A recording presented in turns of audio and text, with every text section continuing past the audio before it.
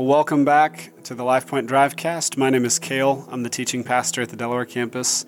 And today we're looking at Genesis chapter 5, at a character who has fascinated me, kind of captivated my attention since I was a little kid. It comes here in Genesis 5. You're reading the generations, the descendants of Adam, and it keeps going through these different guys and how long they live, and then it gets to this guy named Enoch. And it says, when Enoch had lived 65 years, this is in verse 21, he fathered Methuselah, and Enoch walked with God after he had fathered Methuselah 300 years, and he had other sons and daughters. Thus all the days of Enoch were 365 years. Enoch walked with God, and he was not, for God took him. All the others, right, and all the other guys in this genealogy, it says how long they lived, and then it says, and then he died.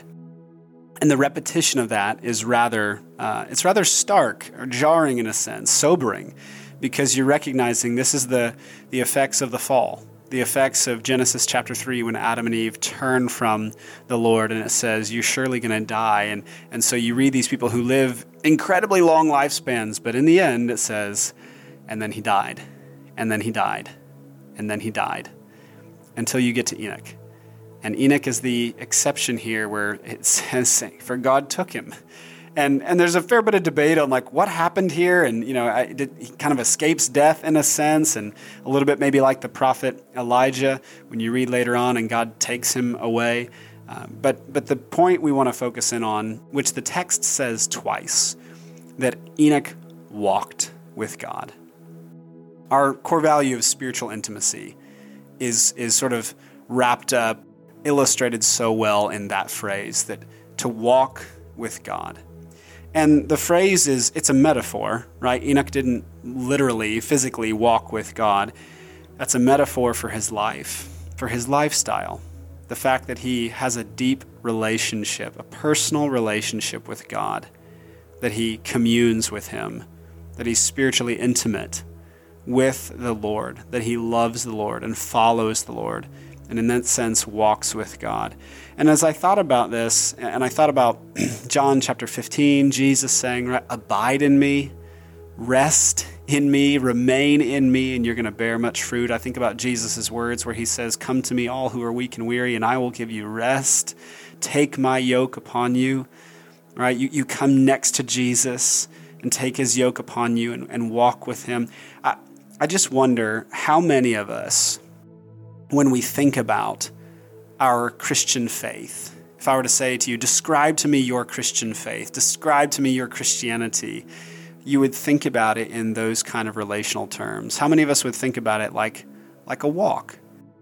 Think about in human relationships, right? When you go on a walk with someone, oftentimes, when we, even still in our culture, right, when we take a walk with someone, you go on a walk with a hike, or you take a walk on the beach together, that's often in a romantic context, right? A husband and a wife, or a dating couple, or good friends who go out and take a walk together. And it's representative of this deep relationship, and you talk with one another, and you enjoy one another's company. It's a wonderful thing.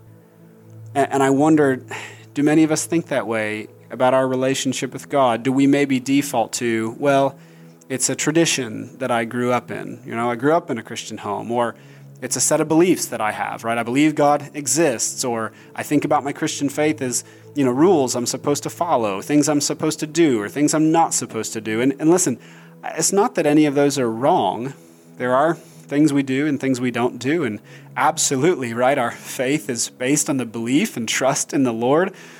But it's deeper in the sense that when we say we believe in God and we trust Jesus, a huge part of that trust is learning to walk with him and to enjoy relationship with him. Do you think about your Christian faith, your relationship with God, as walking with him? I'm going to take some time to pray for us, and I would just invite you as I pray, and then I'm going to encourage you to pray, to just hold that picture in your mind of walking with someone, thinking about walking with Christ, enjoying relationship with him. And if you have that and you experience that, to say, God, just deepen that. I want to walk with you more closely, enjoy you more. And if you say, man, that's foreign to me, I don't know what that's like, then ask the Lord, God, begin to teach me.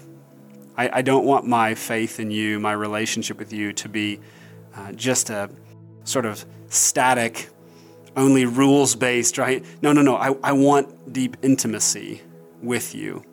You died for me. You love me, and you're drawing me into relationship with you. God, help me to experience that. So let me pray, and then I'll encourage you to pray. Father, we do ask that. Lord, you sent Jesus Christ for us, your own Son, and it said, for you so loved the world. And God, you are our Father. You are the King of the universe. Father, we do obey you. We're called your servants, but also, Father, we're called your sons and daughters. And Jesus, you called us friend. And so, Father, we desperately want to enjoy that deep and intimate relationship with you, the one for which we were created. God, we ask it, and we thank you for it. In Jesus' name, amen. Take some time now to reflect and to pray for yourself.